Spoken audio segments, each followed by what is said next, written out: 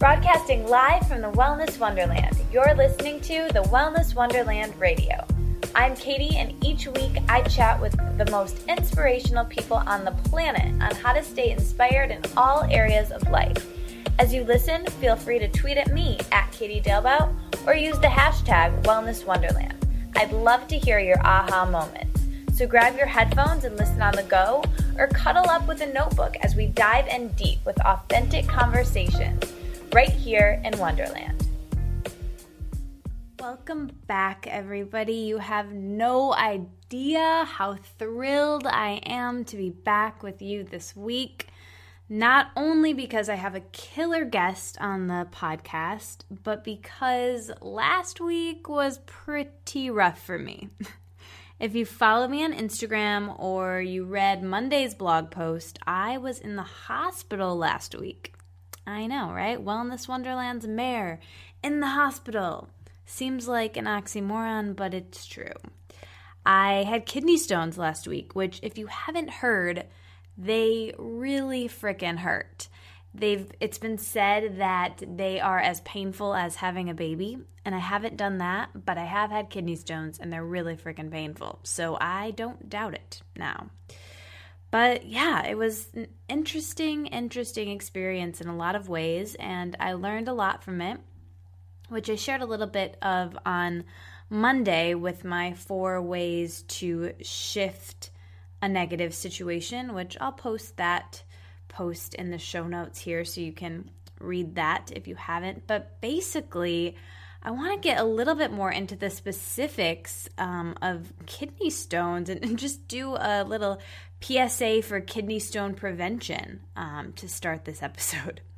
So one major cause I have learned from my urologist, and yes, I am a 20-something female with a urologist, quite rare, but he told me that it is dehydration. So yeah, I hydrate pretty well now, and that wasn't always the case, actually, and you can be cooking up kidney stones now that you won't really feel the effects of for like a year or 2, right? So I used to do a ton of hot yoga, and I mean like a ton, like multiple classes a day, and I would drink water, but I wouldn't hydrate enough. So that was in college and you know, a couple years ago, and that could have been part of it. And you know, to be honest, I probably can up my water intake. I drink some water.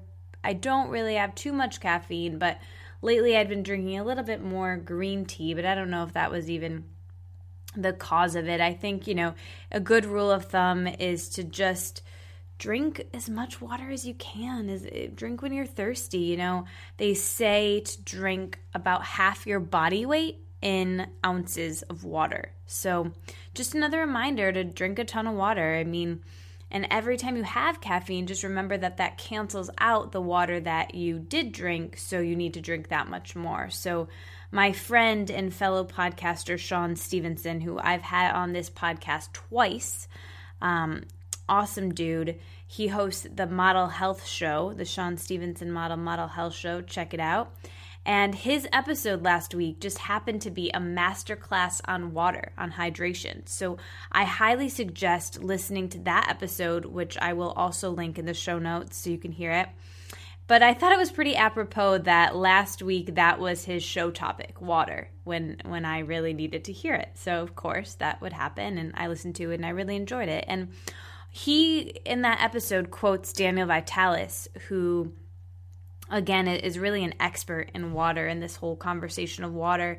So I would also jump back and listen to my conversation with Daniel Vitalis from the first season of this show. And I will post that link below in the show notes as well. And it's about time to get Daniel Vitalis back on the show, so I will work on that. I will make myself a note to do that.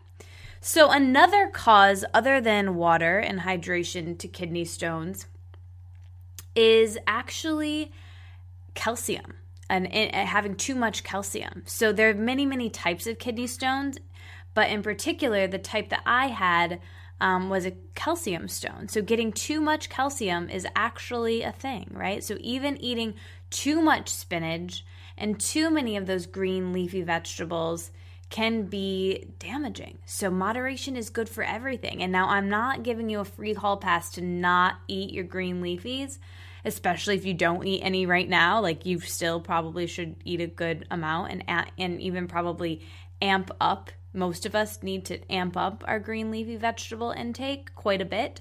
Most of the standard American diets lack them. But some of us in Wellness Wonderlands across the world have been on this journey for a while. If you're anything like me and you know my story, and especially the stuff that I shared last week about my orthorexic past, but basically, I was having spinach at every meal. I was having spinach in my smoothie, spinach in my salad, spinach in my eggs, spinach in my... I'll just toss it in these cookies. I'll toss it in these pancakes. I'll put it in my ice cream, if I even ate ice cream. But yeah, whatever. I was eating a ton of spinach. And, like Popeye over here. And basically, it causes a lot of calcium to build up in the body. And it wasn't working for me. And a way that can manifest in some people who are susceptible is kidney stones. And so anyways, I just wanted to kind of shed the light on that, give you some info in case you are like me and eat a lot of spinach. I just want to share that and inspire people to maybe lighten up on the kale, but really to inspire people to amp up the balance and the pleasure in their lives if they've lost that a bit in becoming healthy, right? It's often that we become healthy in this addictive way and forget the pleasure, and that has been the case for me. So you can tweet that if you relate, but amp up the pleasure and keep the balance in your life. So on to this week's episode. Cut to my hospital room last week, right? My nurse walks in and she says to me that her name is Katie Rose and she will be taking care of me. And I was like, wait a second, that is my name. And so literally the woman had my exact name, first name and middle name. Pretty weird. She wasn't even a Catherine or a Kathy or a Caitlin. Like, her real name was just Katie Rose, just like mine. So funny. So anyway, she was great. She was like this angel, clearly put there to help me out on this really bad day. And I learned after speaking with her a little bit that she was going through a divorce, and a really, really tough thing for anyone. And I told her a little bit about what I do and about this podcast. And I said that I recently interviewed an expert around the topic of divorce, and not particularly necessarily divorce, but about taking significant leaps of faith in your life, like leaving a relationship or leaving a job or moving. Insert your jump of choice, right? Any big movement in your life. And I told her I had interviewed someone and that podcast would be posted soon, but I didn't know when. And from there, I got home this weekend and I decided that this would be the week that I air the episode with my friend and mentor, Nancy Levin, today, because it is about that topic. And I hope you enjoy this episode as much as I do, and you learn so much from Nancy and her wisdom. So without further ado, we'll get into today's episode and just really soak it in, enjoy every word, and just see the ways that you want to make jumps in your life. So as you know, it would be super awesome if you could leave a review on iTunes about the show. It really helps me out. But also, and more importantly, actually, tell a friend about this episode, especially if they're making a jump in their life, especially if they're going through a divorce or leaving a job, a relationship, or moving, or just anyone in transition, which basically is everyone. They're either in the transition or they want to be, I think. Or they just did, right? So yeah, so share the episode. And one more thing, I almost forgot this, but I'm super psyched about something, you guys. There's a new way to support the pod, a new way to support the podcast, yeah. So you can click on the tab on my website, thewellnesswonderland.com, that says support the show. And I'll have this link in the show notes, so definitely go to the show notes. But basically, if you find value to listening to my podcast, you can toss some value at the podcast to keep the lights on here in Wonderland and help me continue to produce content for you. So when you donate at different levels, you can donate any amount you want, but I have it on there on the donate page. It's super cool in different levels. So if you donate a certain amount of money, you'll get different swag for different values that you donate. So it includes everything at different sponsorship levels, from a personal tweet by me, being thanked live on the podcast, being able to suggest a show topic that I do or a guest, or even winning a free one-on-one, or not winning, but earning by donating a free one-on-one Wellness Wonderland Method life coaching session with me. So yeah, check out the donate page on the site and tell me what you think. And if you want to donate, it's super easy. It's just through PayPal. So you just click on the buttons and it's right through PayPal. So that's that. And on that page as well, there's another way to support the show, which is clicking through my Amazon link. So our Amazon link is at the bottom of the donate page, where you can basically just click on that link to Amazon and buy whatever you would normally buy on Amazon. And then, in this episode, you're going to probably want to buy Nancy Levin's book, Jump and Your Life Will Appear. Just saying, it's super good and you should definitely buy it. But basically, check that out and you can go ahead and buy what you would normally buy, and it costs you nothing additional, but Amazon tosses some pennies our way to help keep the lights on here in Wonderland. So thank you so much for listening, and enjoy Nancy Levin. And I said that was the last thing, but I have one more thing I want to tell you guys about. So, Hay House, where Nancy Levin used to be the events director, and which founded by Louise Hay herself, and publishes lots of great books, soon to be my book, is having their I Can Do It 2014 conference in Pasadena, California. So you may be thinking, I don't live in Pasadena, California. I can't get there this weekend. It's this weekend, the 24th through the 26th of October. But they're live streaming it online. How cool is that? And it's like $50. So I would love it if you guys would live stream that with me. I'm going to read you some of the people who are going to be speaking. Dr. Wayne Dyer, Tim Ryan, Sonia Choquette, Mike Dooley, who I'm obsessed with lately, Carolyn Mace, Nick Ortner, Doreen Virtue, Anita Morjani. There's a ton of peeps that are really cool. This lineup is insane. So anyways, if you guys want to live stream that with me, that'd be super awesome. And there's going to be a link in the show notes there, which is also a way to support the show. So there'll be a link in the show notes, and just watch it with me. I think it'd be really cool, and we can discuss it online together. I'll be posting about my experience on the blog as well. So enjoy Nancy, for real this time. I promise I won't be coming back with more to tell you about, but I will talk to you in a couple of weeks. Bye, guys. I am super thrilled for today's episode because my mentor and huge writing inspiration, Nancy Levin, is in the Wellness Wonderland. As most of you know, I have a book coming out with Hay House as a result of this very woman. I won a contest at a writer's workshop I attended with Nancy, where during the workshop, her writing exercises actually inspired my book, Let It Out, A Journey Through Journaling. And during the workshop, doing her exercises, I realized something, that I don't know how I'm feeling unless I'm writing. And for me, journaling was the missing link when I began my spiritual practice. And to let it elevate my life, I needed to be able to see what I was thinking through journaling. So inspired by Nancy and many of the Hay House authors that I love so much, my dream is coming a reality. And I am finishing up my guidebook in journaling, which will hold your hand by taking you through these tools and interactive practices to get you on a practice with journaling. So anyways, it's a huge honor to have Nancy, who started it all, here in Wonderland to talk to us about her experience and her new book, Jump, which is amazing, and I can't wait to jump into that. And Nancy, if you don't know already, she's the best-selling author of Jump, like I said, and Jump and Your Life Will Appear. That's the subtitle. It's so awesome.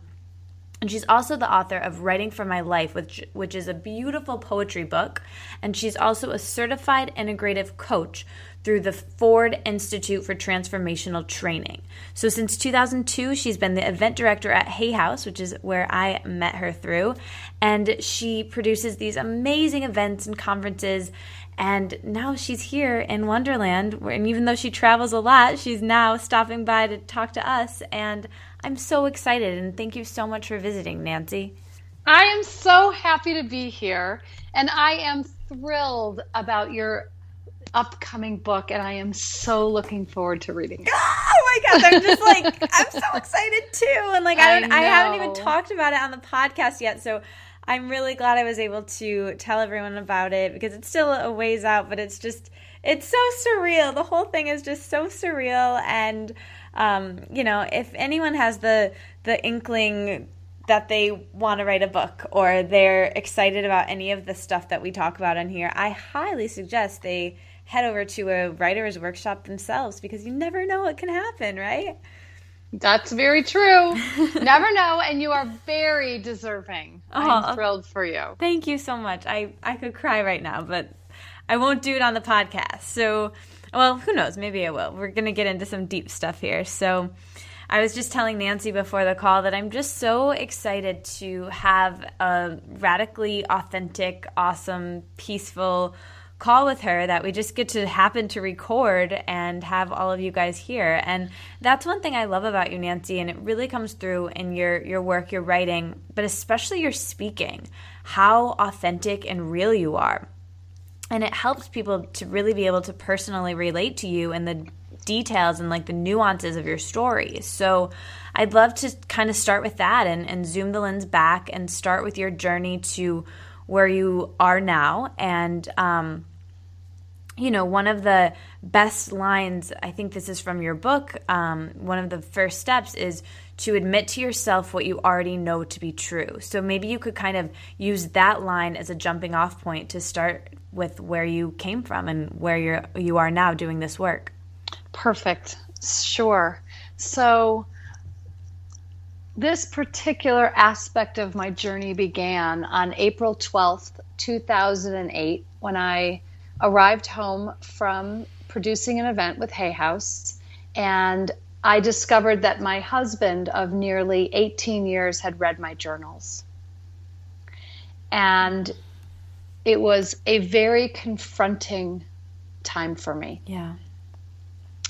And in that moment, I knew that I needed to tell the truth to myself. So my marriage had been crumbling for quite some time. I was very busy projecting an image of perfection to the world and managing the perceptions of others. It was far more important to me that other people thought my life looked perfect and happy than that it actually was either of those things on the inside. In fact, for quite some time, I thought happiness and fun were just for other people. Yeah. And as I arrived back at home and he stood in the hallway holding 4 of my journals and said, I'm going to make copies of pages and send them to your parents, your sister, your friends, your coworkers, and let's see what they think when they know the real Nancy. He knew that my greatest fear was any sort of exposure. And no one knows how to push your buttons the way someone who has been married to you for 18 years does. So I was swimming in a lot of fear of the persona that I had built. I was living in a lot of fear of that persona coming tumbling down. And I also knew that I had a choice. I could either go back to sleep and keep living the life I was living, or I could wake up and take this jump into the life that I wanted to live, that was in alignment with my truth. And I often say that when my husband and I met, on the day we met, it was as if he introduced himself by saying to me, "Hi, I'm broken." And I said, "Great, I'm Superwoman. I will fix you." And, our core wounds were a match made in heaven. And as our marriage progressed and as we became more enmeshed, and as I began sublimating all of my desires to fulfill all of his, I stopped living my own life. And marriage was a very long time for me to be away from myself. Yeah. And that next day, after he confronted me with the journals, I destroyed over 70 volumes of my writing. I've been writing since I was 11 years old. I destroyed over 70 volumes of my journals. Mm-hmm. And as he threatened to send the copies of the pages to people, he also threatened to call my parents. And I decided it was time to take matters into my own hands. And I picked up the phone and I called my parents. And it was very early on a Sunday morning. And I asked them both to get on the phone. And I said, "We're probably getting divorced." And my mother said, "I'm not surprised." So that was interesting to me. Mm. And then she said, "What happened?" And I said, "He read my journals and discovered that I'd had an affair 8 years prior." And my mother said, "I can't believe you've been carrying this secret around for 8 years." And in that moment, I felt the need to uphold the mask, the cape, the armor. I felt all of that release. Mm. And it was probably the first time I was really, really brutally honest. And we went on to have a conversation about how unhappy I'd been and how trapped I'd felt and how controlling he was. And my mother said she'd seen it all. And the truth is that for most of my life, I had lived someone else's life, what they wanted me to be.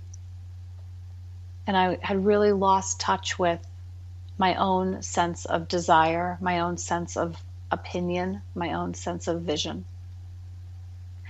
And so leaving my marriage, which I want to say was a process. I did not leave the next day. In fact, it took me nearly 2 years to leave. I was such a people pleaser. I had so much shame. I had so much guilt. And I really thought that I deserved to be punished. So I allowed my ex-husband to punish me. I enabled the situation. I stayed so that I could be punished because I felt I deserved that. I now really understand and really know that that's not acceptable, and that anger, that there are appropriate ways to express anger. There's an appropriate time frame for anger. And that what I really know now about anger, that I've sort of reclaimed it and have been able to express it on my own, that when we're angry with someone who we truly love, even when we're, red hot, livid angry, if we love that person, we don't want them to feel pain. Yeah. And that was something I really take to heart now that I know this, because that wasn't the dynamic in my marriage. Yeah. Thank you so much for sharing that so raw and so authentically. And like I said, that's something I love about you. And just picking up on a couple of things and what you shared there, I've never heard you share the part about calling your parents. And yeah, I've never really shared that. Yeah. Well, I'm really glad you did here and with me now, because I think a lot of people resonate with that, because I do, at least, especially, younger people. And I assume, this stays for your entire life, but there's something about telling your parents or your mom, especially, I think for a lot of women that have that sort of relationship, to me, it almost makes things real, right? Like, before I tell my mom about something, it's not real in my mind in some way. Yes. And it's also like the scariest thing, because these are the people, even though you were married for 18 years, but your mom has known you for even longer, and again, knows all of those buttons, and you can kind of anticipate what they're going to say, and so it can make it even scarier. So I love that you shared that about the relief you felt after doing that. Thank you. It's interesting. I've just really made, I really haven't talked about that phone call. Yeah. And I've really just recently made a conscious decision to speak freely. I share the full story in my book about the affair. So I've just really made a decision to speak freely about it. Yeah, and thank you. I picked up on that myself, because I remember hearing your story without that and then hearing it with that.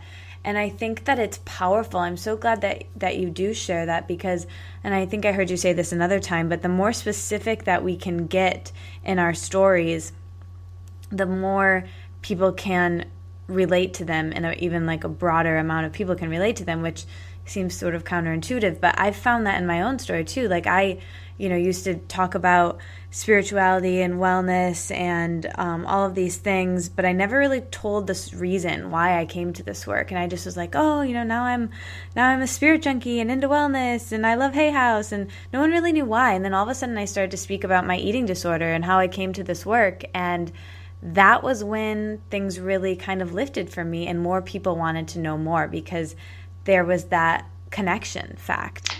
Yeah, so it's the more specific we are, the more universal it is. Yeah. And the other piece of this, and this really is a segue into step 2 in my book, which is tell the truth to someone safe.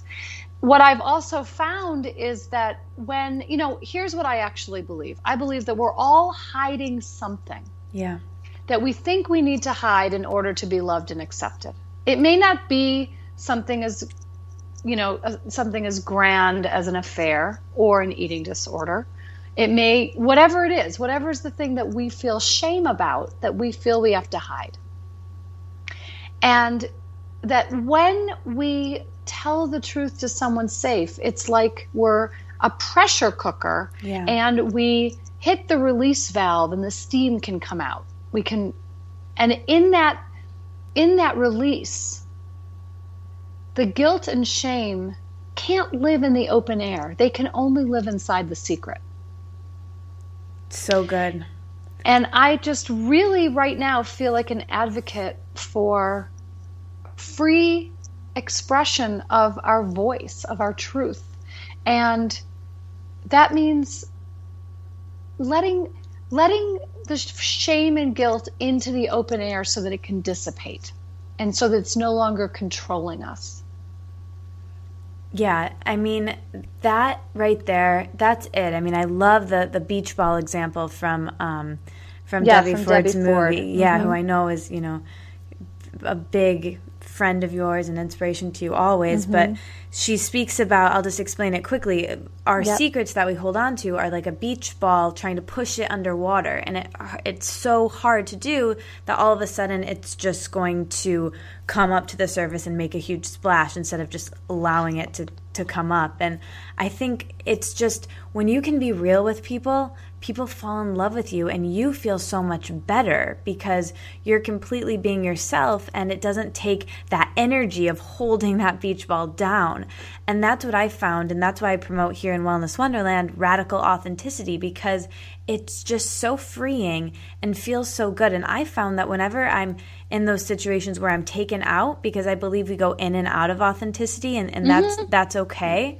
But when I'm taken out, I feel hungover. I feel ill. I feel like just bad. So the more we can come back to it, I think is awesome. And I would love if you could actually talk about that, Nancy, about how we kind of go in and out of authenticity. And one question or I've heard you speak about before is asking yourself, where are you abandoning yourself? And then how to come back. Yeah, because so many of us are people pleasers, and so many of us, are seeking for external validation. Yes. And chasing gold stars. And, I really finally learned that no gold stars would ever be enough. And that seeking all of that external validation, all I was doing was trying to fill myself up from the outside, when what really needs to happen is I need to fill myself up on the inside. And that the ways in which I was abandoning myself, the ways in which I was betraying myself and stepping over my own boundaries, the ways that I was inauthentic were the ways I was trying to buy love and buy attention and buy affection. And that's what happens when we feel empty inside. We do whatever it takes to earn the love outside of us. And yet we can't ever fill our tank that way. Yeah. You've said before too, I know that you ask yourself before you do something, am I doing this to get love or am I doing this to give love? That's so powerful. Can you talk about that a little? Yeah, it's really about intention and motivation. What is my true intention and motivation here? Is it to give love or is it to get love? And, is it about being of service, or is it about, am I trying to buy accolades? Am I trying to buy attention? Am I trying to buy gold stars? Yeah. And what I've really come to understand is that until I shift how I feel about myself on the inside. Let me say it this way. We all have negative beliefs about ourselves, right. Whatever they are, whatever those shadow beliefs are that we've grown up with. I'm unlovable. I'm unworthy. Mm-hmm. I'm not good enough. And what happens is we become magnets and we draw toward us in the outside world people, experiences, and things that will reconfirm those beliefs. So our external circumstances are a reflection of our internal landscape. So nothing will change until we shift the internal landscape, until we shift those beliefs into empowering and limitless beliefs. Does that make sense? Totally makes sense. Yeah. I'm just soaking it up like a sponge. It totally makes sense. And so can you talk about that concept of why self-love and self-forgiveness are so crucial in every minute of every day, and how you cultivate those things in your daily life? I have really been on, I've been on an interesting little journey over the last few months. I was in a relationship after my divorce. I was in a relationship with a really wonderful guy. And the bottom line is that even though we love each other, we want very different things. Mm-hmm. So we actually decided to let each other go about 5 months ago. And I've really been on my own for these 5 months. And it's a very different on my own than I've ever been before. I was on my own after my divorce. I've been on my own at other times in my life. But this time on my own, I really feel that it's about being with myself. It's about being in relationship with myself. I am so completely in love with spending time with myself. The most important relationship, right? Yeah, and it is. And I really have been able to, in real time, get on a deep level that if I am in right relationship, if I am in integrity, if I am in truth with myself, that will fill me more than any other relationship could ever fill me. And that will fill me in a way that I don't need to go outside of myself for anything else. Now, I'm not saying that I'm going to live the rest of my life as a hermit. So Right. I'm not saying I'm never going to be in a relationship again. And I certainly have very intimate and very dear friends. And relationships and friendships are critical because we can't see ourselves. We need the people around Mirrors. us to be mirrors Yeah. back to us. Exactly. So it's critical that we have relationships. But what I'm really learning in this time, this liminal space, this time in between, Yes. this time that's no longer and not yet. Yeah, so I was just Is- about to read that line. It's like my favorite line from you. I'm so glad you said it. Yeah. I really am into being as present as I can with what's here now instead of wishing or hoping or wanting anything to be any different. I mean, that's something that I've really come to understand, that all the events and circumstances and relationships in my life have been really orchestrated and co-created by me Yep. so that I can learn the lessons that I came into this lifetime to learn. I'm here for a very specific reason. Yeah. And we all are. And We all are. And that is something that I'm just so taking in and so getting excited about all of this. Like, I am clear. Earth is just this big classroom, this classroom where we're all here to learn a divine assignment. And our biggest struggle, that thing that you want to change about yourself most, is very clearly what you're here to teach. And what we go through is we're here to learn what we need to learn and heal, and then teach how we heal. And that's so what Nancy's doing. It's what I'm doing, and it's our purpose for each and every one of us in whatever setting that comes in. And I absolutely love your quote that you said there. I'm gonna just repeat it, but Yeah. honoring the space between no longer and not yet. And I think that concept is so beautiful, and I think it really applies in my own life and the lives of a lot of young people, because I think we have these goals and these futures and all of these things that we want, or I want to be an entrepreneur, or I want to do this, or I want to do that, or I want to go here. But I think it's really important to enjoy that in-between space and just be present there, because I was thinking about this, Nancy, and I love your feedback here. It's like, I'm not, maybe I don't have the goals, or I don't have the, that out there, but it's like, what, the space I'm in here, I'm never going to be in again. This in between, this anticipation, this Christmas Eve, it's like, it's still really cool here. Like, Christmas Eve sometimes is better than Christmas, right? And you're like that anticipation. So we might as well enjoy it. How do you remind yourself and remind your clients to stay present in those in-between moments and soak up all of that, like you just said you're doing for yourself? Yeah, so what I've really noticed in my own practice for myself, and what I've translated and do with clients, is to really look at the times in my life where I've rushed through these liminal spaces. I want to get in the next relationship, or I want to get the next job, or I want to, go to college, or whatever it is. And always, when we get to the next thing, we look back and we think, God, I really could have enjoyed that time, or I made better use of that time, or I wish, it's often that kind of experience. And so I've just been able to somehow get to a place where I'm able to remember that as I'm in this place, that there will be some time in the future, a year from now, that I will look back on this time. And I don't want to look back and think I didn't milk it for all it was worth. Yeah.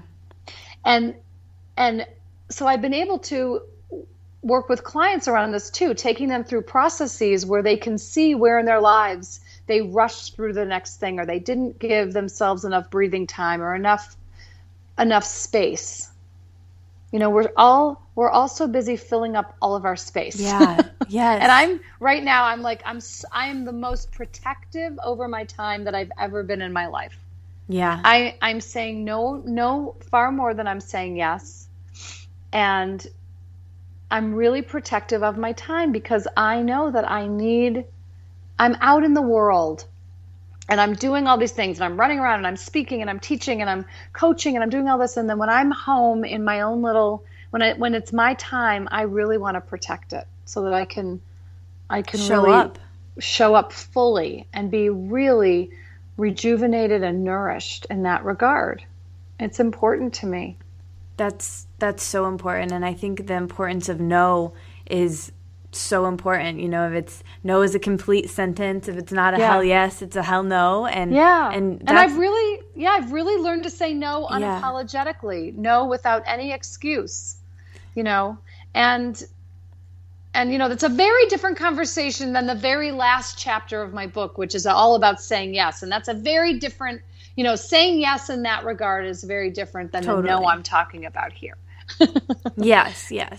I just want to be clear that I'm not like saying no to life. I'm just saying no to things that are draining of my energy that I don't really need to do. Well, I think that what you mean here is like you're saying no to allow yourself to say yes to those opportunities and those experiences that you do want to have in your life. So by saying no, you're freeing up time. And I heard some like old, I was listening to like Vintage Cheryl Richardson the other day, and she was saying like, get rid of 30% of the things that you have on your plate. And I feel like I'm, you know, juggling a billion hats right now. And I recently, you know, got rid of something and put it down, and it was scary, but it was this huge, tremendous sense of relief at the same time. So I think it's a way to honor yourself. It's self-care. Yeah, Cheryl always says a high-quality life has more to do with what you take away than what you add.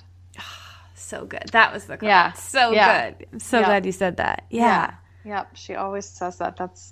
And it's very true. And, you know, I've been really working with that over the past, especially maybe year and a half, really looking at the changes and shifts that I've wanted to make in my own life. And, you know, so many things have happened around this. You know, so you mentioned I'm a coach, and and shortly after I separated from my now ex-husband, Debbie Ford, who is a very dear friend and mentor, she invited me to participate in the Shadow Process Immersion Weekend instead of produce it. I'd been producing all these events, and she said, "You're coming, your staff can produce the event, you're doing the work." And that was really a catalyst for me into being able to make changes in my own life.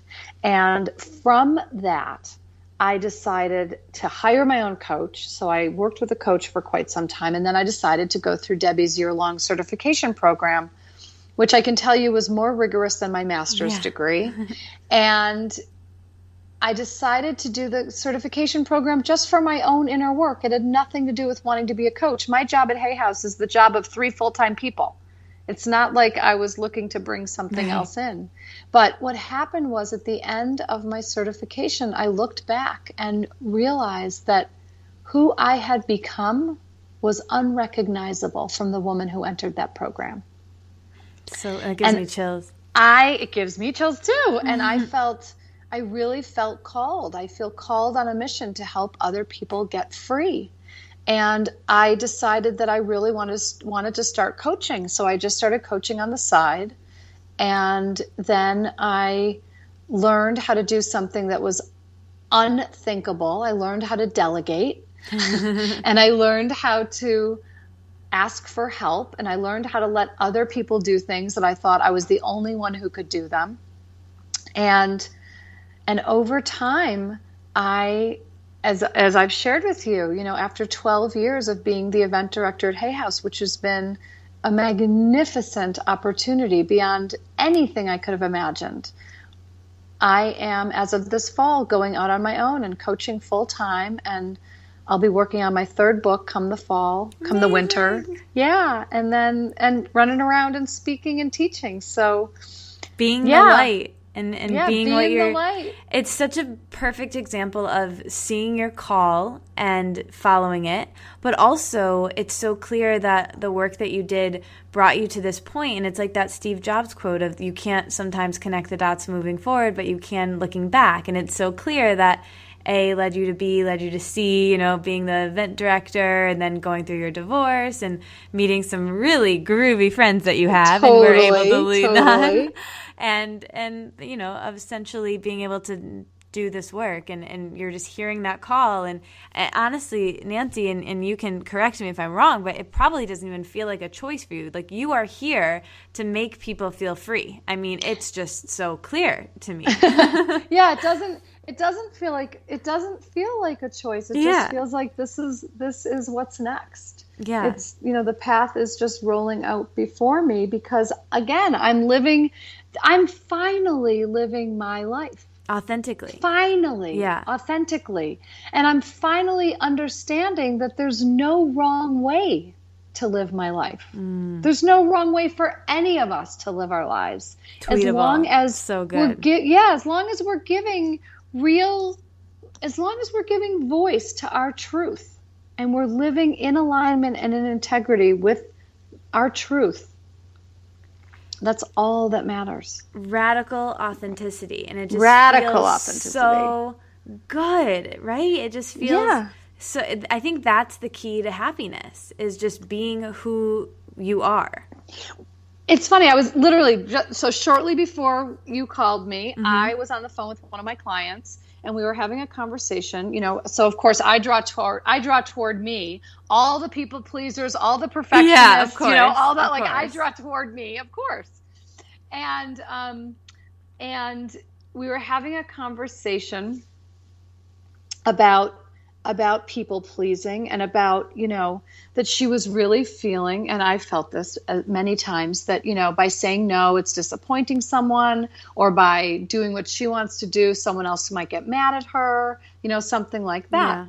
Yeah. So what she does is she concocts these elaborate excuses and justifications and rationalizations, and I've been there. Yeah. And we just had a little conversation where I said, imagine the energy and resources available to you when you no longer have to concoct and uphold all that. Yeah.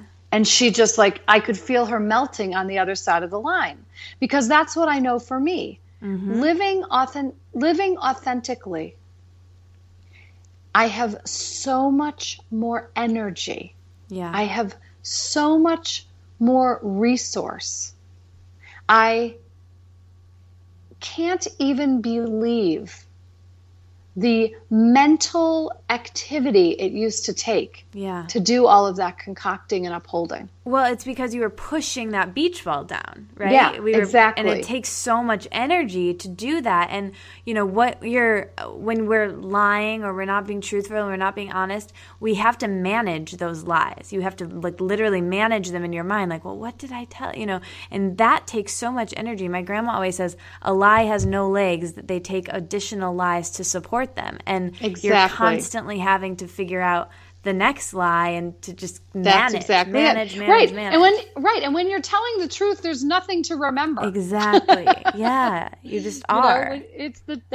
Things just are. Exactly. This is so juicy. I love this conversation. Yeah. So good. So, all right. So this is an interesting question I wanted to ask you. So I had the pleasure of meeting you, and then I obviously follow your work, and I think you embody the feminine energy so beautifully. I remember seeing you on stage and just think, she is so feminine and beautiful and, just embodies that in such a powerful way. So could you talk about, how you embrace femininity and that receptive energy in your life? Wow. Wow. It's a big question. Well, no, as you were asking me the question, I sort of had my mouth open because I was like, I do? You do, yeah. Thank you. That being is in your presence, that's what I got. Thank you. That is such a lovely thing to say. It's very true. And lovely thing to receive, and I'm really receiving that. Good. And, I've never answered this question, so I'm just going to go with what really is alive for me and what feels really like the answer. And I lived much of my life and much of my marriage in a very restricted and rigid place. I was very righteous even about my my perfectionism and my rigidity. And I was in a marriage that was very controlling. So my ex-husband was very controlling, but I also was very controlling over myself. I too had an eating disorder, which manifested in me as trying to control something that, because I couldn't control anything else. And that's super common in them, I think. Yeah. And I was very righteous about not drinking and not eating certain foods and not doing this and not doing that. And also in a place where my ex-husband was also very controlling over my body. And he was, among many things, he was a personal trainer. And it was literally like, it's 2:00, you haven't run yet. So I was under a very strict regimen for my body. Oh my goodness. And it wasn't really a feminine body. It was a muscly body and an athletic body, but it wasn't really a feminine body. And when I left the marriage, I rebelled. And I went into a period of time where I didn't even want to exercise. I didn't even want to move my body. And then I sort of one day woke up and said, okay, I actually want to move today. I actually want to hike. And then, okay, I want to run. And then, okay, I want to ride my mountain bike, or I want to ski, or I want to do whatever. But so much of my reclaiming my feminine body has been about moving it the way that I want to move it. Yes. And eating what I want to eat. I am a healthy eater, and sugar and I don't really get along very well, but I'm no longer restrictive. I eat whatever I want to eat. Amazing. And I have never felt more at home and more comfortable in my body than I do now. And the other piece, and I'll bring this in. Can we get a little racy? Of course, please. So the Wellness Wonderland. I know. So, in chapter 10 of my book, I talk about my experience of shortly after leaving my marriage, I talk about my experience with orgasmic meditation. So good. And this was, I would say, along the lines of what my first foray into the shadow work did for me. Orgasmic meditation was another major step on my journey, because I was completely cut off from my desire, completely cut off from my passion, from feeling anything. And I had been in so much pain in my marriage that I just wanted to feel nothing. I wanted to cut off all feeling, because you can't sort of cut off the bad and leave the good. Right. So I cut off everything. And so really my experience with orgasmic meditation really opened me up to desire. It woke up my desire and woke up my hunger and woke up my sense of wanting and having. And that was also a really integral Powerful. piece. Yeah. Integral piece to this whole aspect of the femininity that you're talking about. Wow. The juiciness. I am so happy that you shared that so really, and I feel like that's such a crucial part of your story with what you went through with your husband and reclaiming your femininity, where you felt so stagnant, not only in the marriage but in your body, and getting back into the body. And I want to pick up on there's so much I could pick up on what you just said there, and I'm so glad you shared it, but especially the exercise piece, because I think it's so easy for us to think we have to exercise and we have to move in a certain way and we have to get this much in and be in that very controlled way where, a lot of personal trainers tend to be in and people in that industry. And I think it's so powerful to kind of let your body reset. And I'm actually currently working with a coach who told me, just make walking your exercise just for a week and just see what that's like. And it freaked me out. Oh my goodness, Nancy, Yes. freaked me out. But then I did it, and she was like, you'll start to eventually crave exercise, and then you can do that. And I was like, well, I'll never crave exercise. Like, do people actually crave exercise? And what she said to me was powerful. She was like, people do, but you never have, because you've never given your body the opportunity to crave it. Yeah. So I completely agree. That's exactly how it was with me. And it's so cool to hear that story that you said, at first you didn't, and then you wanted to walk, and then you wanted to hike, and then you wanted to run.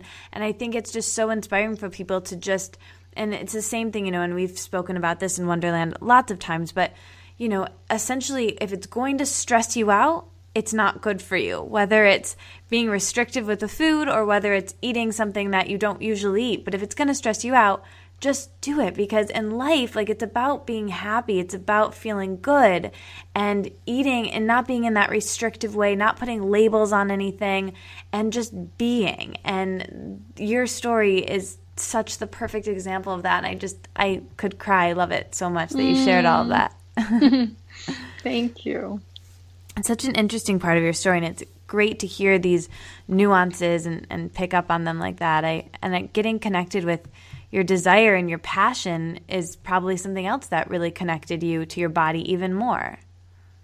Absolutely, completely. I was so out of touch with my own wants and needs and desires. I just didn't think they were important. I thought everyone else's were more important. I, had for so long been bending over backwards and jumping through hoops and doing whatever it took to fulfill everyone else's desires. Yeah.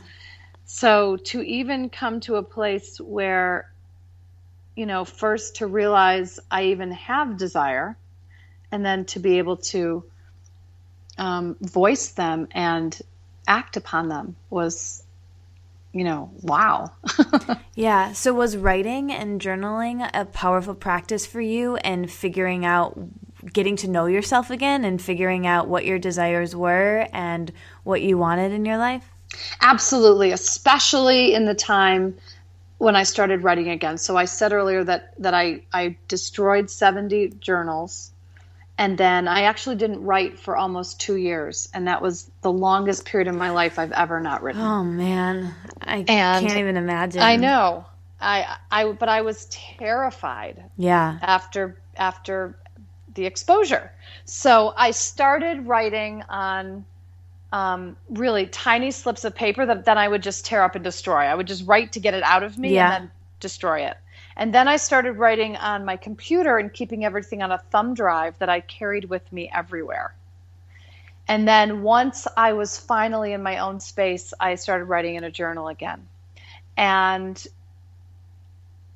I really came to that writing from a very different place than all the writing I had done earlier in my life, because I was really deep in my interior excavation. I was really into figuring out, what had gone down and what were the aspects of my life that had made me who I am.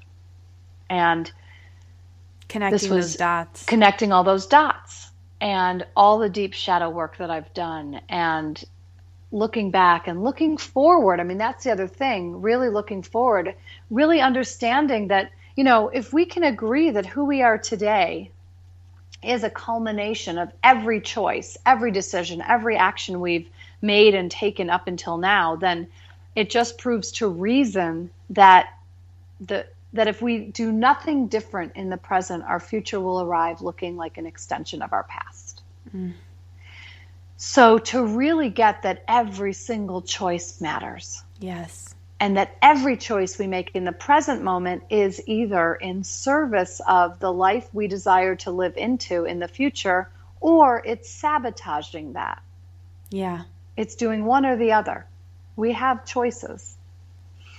And so my writing at that time was really about being present to the present and the choices I was making, and cleaning up, what needed to be cleaned up, and a lot of acceptance, a lot of surrender.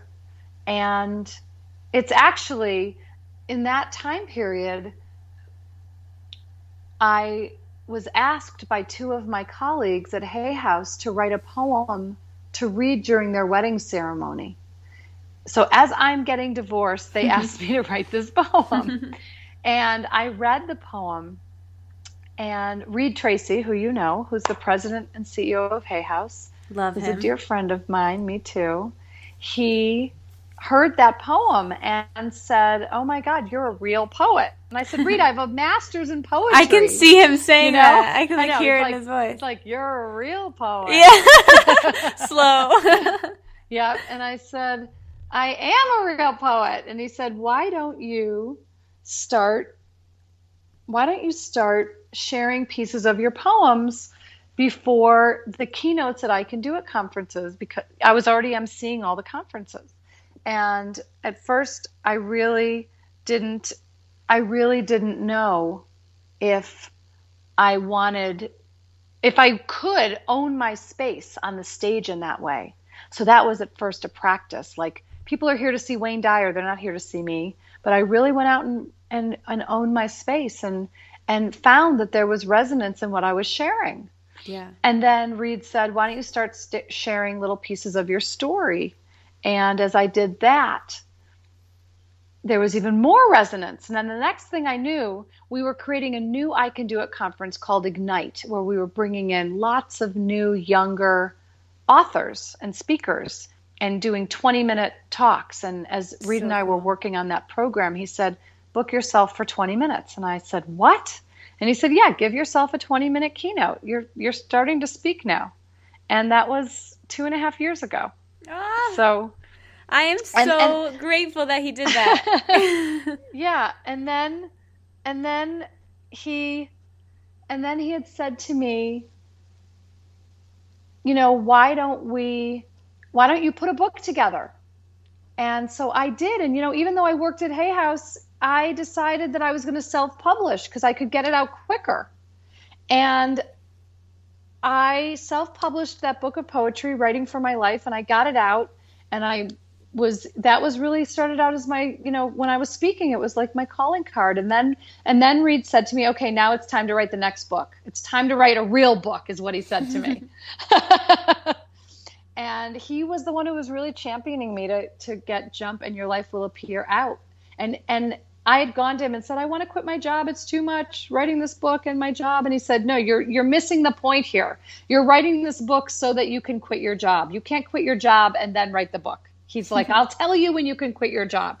This has been a process. I love all of that, and thank goodness he was that push, because we need you and we need this work, and so that's amazing. But it's so funny because one of the last questions I wanted to ask you before we get to the quick fire was about that very thing. And what I love about this book is and I started to tell you this a little bit before we jumped on, or before we started recording, and that this book really covers all times of transition, obviously divorce or relationship breakups, but also applies to career changes too. And applying these principles to your career, how would you coach someone through that process of transitioning from a full-time job to creating their own business, or having the bravery to be an entrepreneur if that's foreign? Yeah, I mean, that's really what I think I'm embarking on now. And I think that some of these threads will be what I end up writing about in my next book, because it's really what I'm in process of. Mm-hmm. And a lot of it, was courage, and a lot of it was also having tremendous support and trusting, and having for so long done my coaching and done these other things on the side, so that I, because Reed always says, like, don't quit your day job, just keep doing something on the side until you're ready to do it. And I think that's what gave me a lot of the courage, that I'm not just leaving this job and launching into something else without knowing sort of the landscape of where I'm going. Yeah. I think that's such a crucial piece to it, is like, in the beginning, every entrepreneur has to hustle, and yes, that's just part of it. And I'm in the same space right now, and I think it's also doing that hustle, but also enjoying it and taking care of yourself. And I know that's something, and you probably remember this, Nancy, that Chris Carr really speaks about. And she spoke about this during the workshop that I attended. And that when you're writing a book or when you're hustling, especially as an entrepreneur trying to build your business, you're taking care of yourself. Your self-care, your practice could kind of be the first thing to go out. But that actually can't happen because that'll be counterproductive. So that kind of leads me to my next personal question I wanted to ask you, which is, and I love this question so much, what does your morning routine look like? And what are some of the first things you do when you wake up, and how does that affect how the rest of your day goes? I love this question. So I am an early riser. I'm often up somewhere between 5 and 5:30. And I usually just take a few minutes to just lay in bed and just be with myself before I hop up. I used to just bolt out of bed, and now I take a few moments. It's like magic time in the morning. Yes, I love early morning. Yes, and then I have 2 friends with whom we each morning we text each other first thing in the morning 3 desires for the day. Love that. So usually before I even get out of bed, I text my 3 desires to my 2 dear friends. And then I get up, I make myself coffee, and I write in my journal. This is the ritual: coffee and my journal. And then in these summer months where it's been so brutally hot, I have been out the door running around by about 6:30, 6:45, because it's too hot to run during the day. So I've been out early to go for a run. And then I'll come back and make myself breakfast and get on with my day. But one thing that's really been critical for me that I really learned as I'm transitioning out of my day job and into really being an entrepreneur and having my own time and space is looking at the way I want to schedule my time in my day. So I've got several coaching clients I'm working with, and I have a coaching group, and I want to leave certain times of the day free for me. So I will go into my calendar and just automatically start blocking out chunks of time for me, like my favorite times, like the morning or a certain time in the afternoon, to just block it out so I know that I've always got these chunks of time that I'm not going to schedule anyone else into. I love that. And I think that's been a very important piece of my own sanity. Because again, I would take on 1,000 coaching clients at a time if I could fit them all into 1 week. Yeah. But I can't. So that's actually, that's why I do the one-on-one, and I also started my coaching groups because I want to be able to work with more people, but there's only so many hours in a day.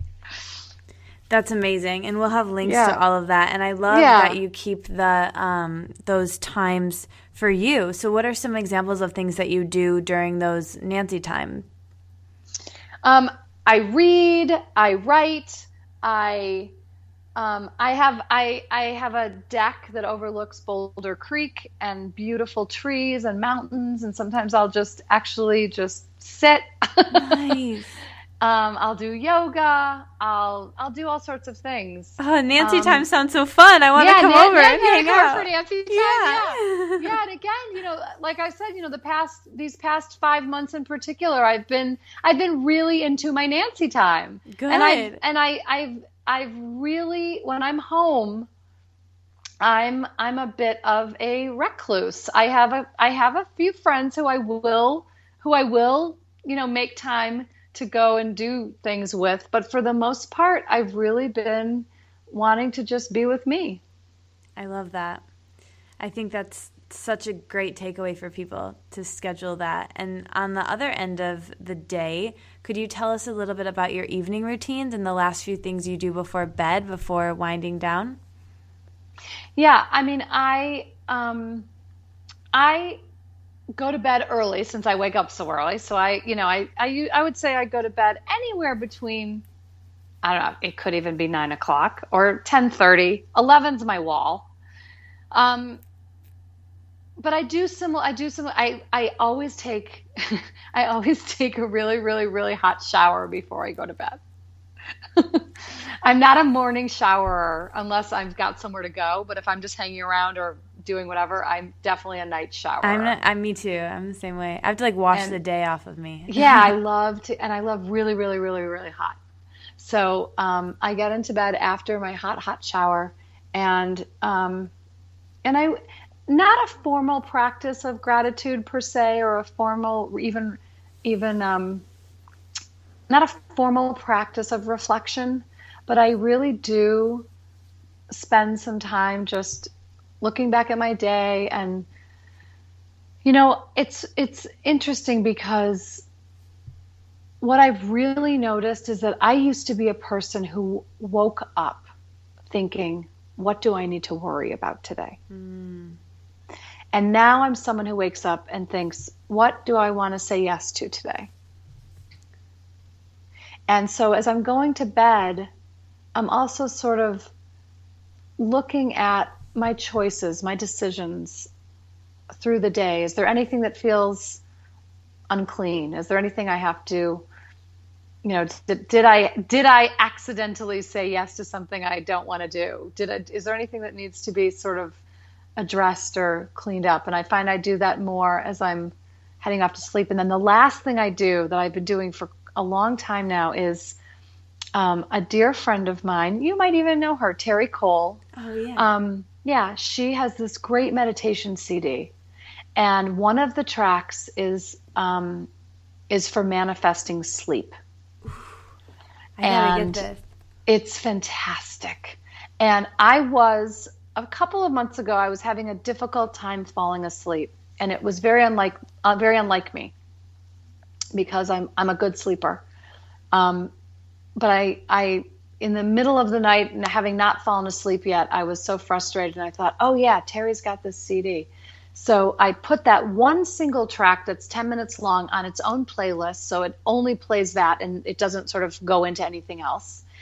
And I will turn out the light. It's my ritual. Like, turn out the light, put on that one track, and I am asleep and sleep through the night. And I wake up in the morning and can't even remember how far I got in that track. Oh, so good. And so that's been really my going to sleep ritual, to sort of just wring out my mind and cleanse and really prepare for sleep. I love that. As Gabby says, sleep is a spiritual practice. Amen. And so important. Love that. All right, so shall we wrap with some quick fire questions? You ready for them? Sure. Okay, here we go. Favorite color? Green. Favorite day of the week? Ooh. I never think about this. Thursday. I like Thursdays too. It's like that anticipation factor we were talking about earlier. Favorite hour of the day? 5 a.m. Favorite vegetable? Brussels sprouts. Oh, so good. Favorite fruit? Cherries. Favorite way to relax?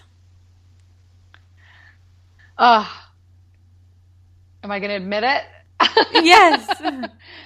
Lately, it's been binge watching Orange is the New Black. I love that. All about authenticity.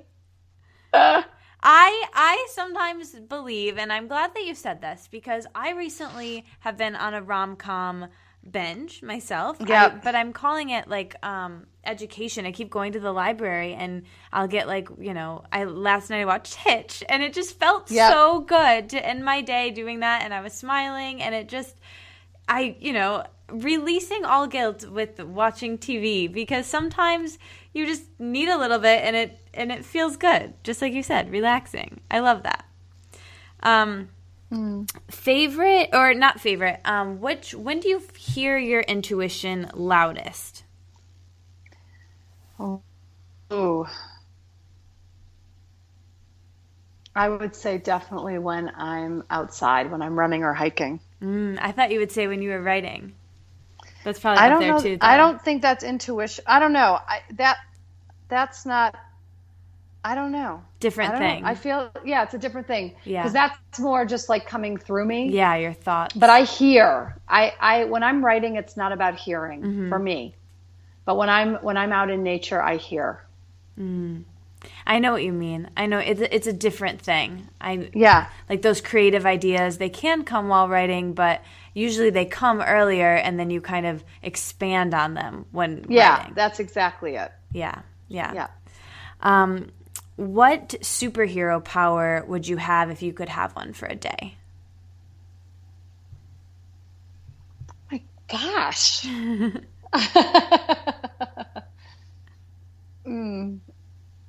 The ability to make a 36-hour day. Oh my goodness.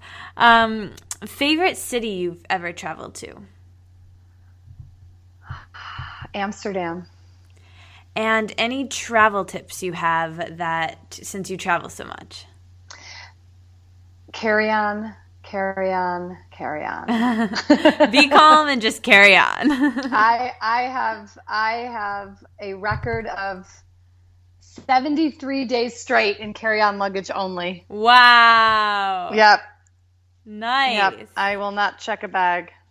Do you have a favorite travel snack or like some go-to things you bring in your purse bag? I do. I travel with cashews, raw cashews. I like to travel with popcorn. I like to travel with little single servings of almond butter and hummus, things like that. Yum. So good. Mm-hmm. Yeah. I remember once, I think in the summit, you were talking to someone, you were saying that that Louise always brings sardines. She does. Louise travels with sardines. Always. I love that. I just love her so much. Yeah. Favorite, do you have a favorite, this might be like choosing your children, but favorite Hay House event you've ever produced? Oh my. One that just was like really fun or something? Gosh, that's so, I mean, there's so many. I mean, it's like, it's not even, I don't even know if I can pick because, it ranges from being on Maui with Wayne Dyer to all of our writers' workshops, which I love, to these fabulous cruises we've done. And this, okay, I might have to pick. If I have to really pick one, we did a trip to Europe to 3 sacred sites, to Lourdes, Assisi, and Medjugorje a few summers ago with Wayne, and we took about 150 people. That was magical. He talks about that in Wishes Fulfilled, I think, right? Yeah. And I remember reading about it, and it sounded magical. All of the things that happened, and wow. Yeah, that wins. Favorite movie?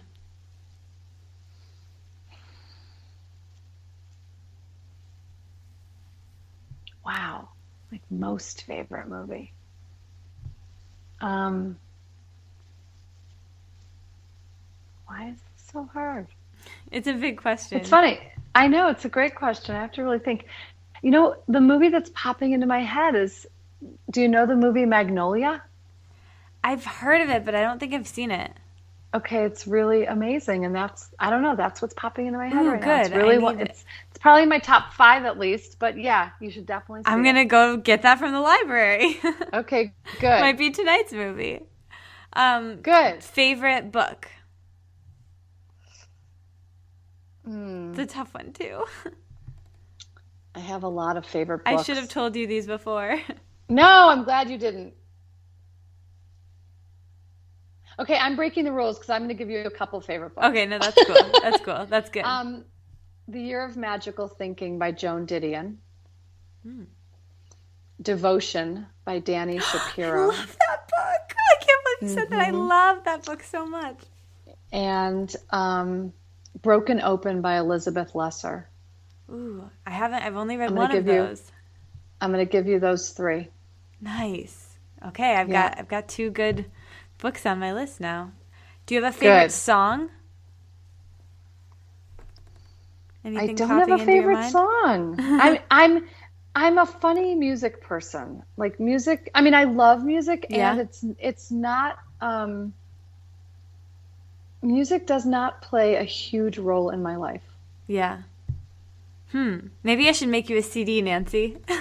Yeah, I need one. Make me a okay, CD. I'm totally going to. I'm totally going to. One. Do you promise? Yes, it's like my favorite thing good. to do. Oh my God, you must. I totally want it. I have tons of music and I listen to it when I run sometimes. And my sister's family is uber musical, but I don't know. Like when I'm home, I never put on music. It's always quiet. I don't. Oh my even gosh, when I'm in the car driving. I'm the opposite because I love listening to vinyl, so I always have to have a record on when I'm home, or I'm either listening to Hay House Radio or a podcast or music all the time. I love that you've got vinyl. You are so retro. Well, you'll have to come over to the Wellness Wonderland. I would love to. Well, I'm definitely making you a CD, and I'm so psyched. I have a feeling that we're gonna have similar taste in music because I just feel really connected with you. Okay, good. I'm totally excited. Yay. Okay, good. Yay. So, one more question before my big finale question. The big firework question. So that's not this one, that's the next one. But this one, I want to know,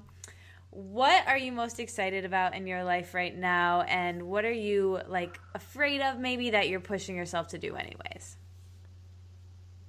I have to say it's I'm most excited about and sort of the borderline of afraid and all that is taking this big jump into leaving a world that I've known for, at Hay House for 12 years, but I've been producing events for companies or organizations for 20 years. So to go out totally on my own and be totally free and in the zone as me, that is what I'm most excited about. Well, you're in luck because there's this great book called Jump that will guide you right through transitions. You just have to pick it up. There's amazing steps. Definitely taking my own medicine. The author's really groovy. Cool. All right. So last question that I ask everyone who comes on the show. As you know, the name of this podcast and my space on the internet is the Wellness Wonderland. So when I offer that term to you, Nancy, to live in a wellness wonderland, what comes up? What does that mean to you? The first thing that comes up to me is just really to live in alignment with what feels good to me. That's perfect. I love that answer. This has been such an amazing conversation. Thank you so much for being here with me. And let everyone know anything else you want them to know. Is there anything else you want to share? Just come on and visit me online at nancylevin.com. You can sign up for my newsletter. You can click through to my Facebook page there. And I do offer complimentary jumpstart coaching sessions for my private one-on-one coaching and my group coaching. So if that is something that interests you, you can find out all the details over at nancylevin.com. Amazing. Thank you so much, everyone. We have all of those links right below this episode. So please check out all of Nancy, all of her work, read her book for sure, and also think about working with her in either the group setting or one-on-one. And she's clearly so amazing. So you will be so glad that you did. So thank you guys so much, and thank you, Nancy. Thank you. Bye. Bye, honey. Thanks for listening. You made it all the way to the end. I'll be back next week, but until then, let's stay inspired and keep this conversation going. So tweet at me at Katie Dalebout and our guest with your aha moments from this conversation. And like the Wellness Wonderland on Facebook, so we can all hang out there and discuss how inspired we are and how we'll apply it in our daily lives.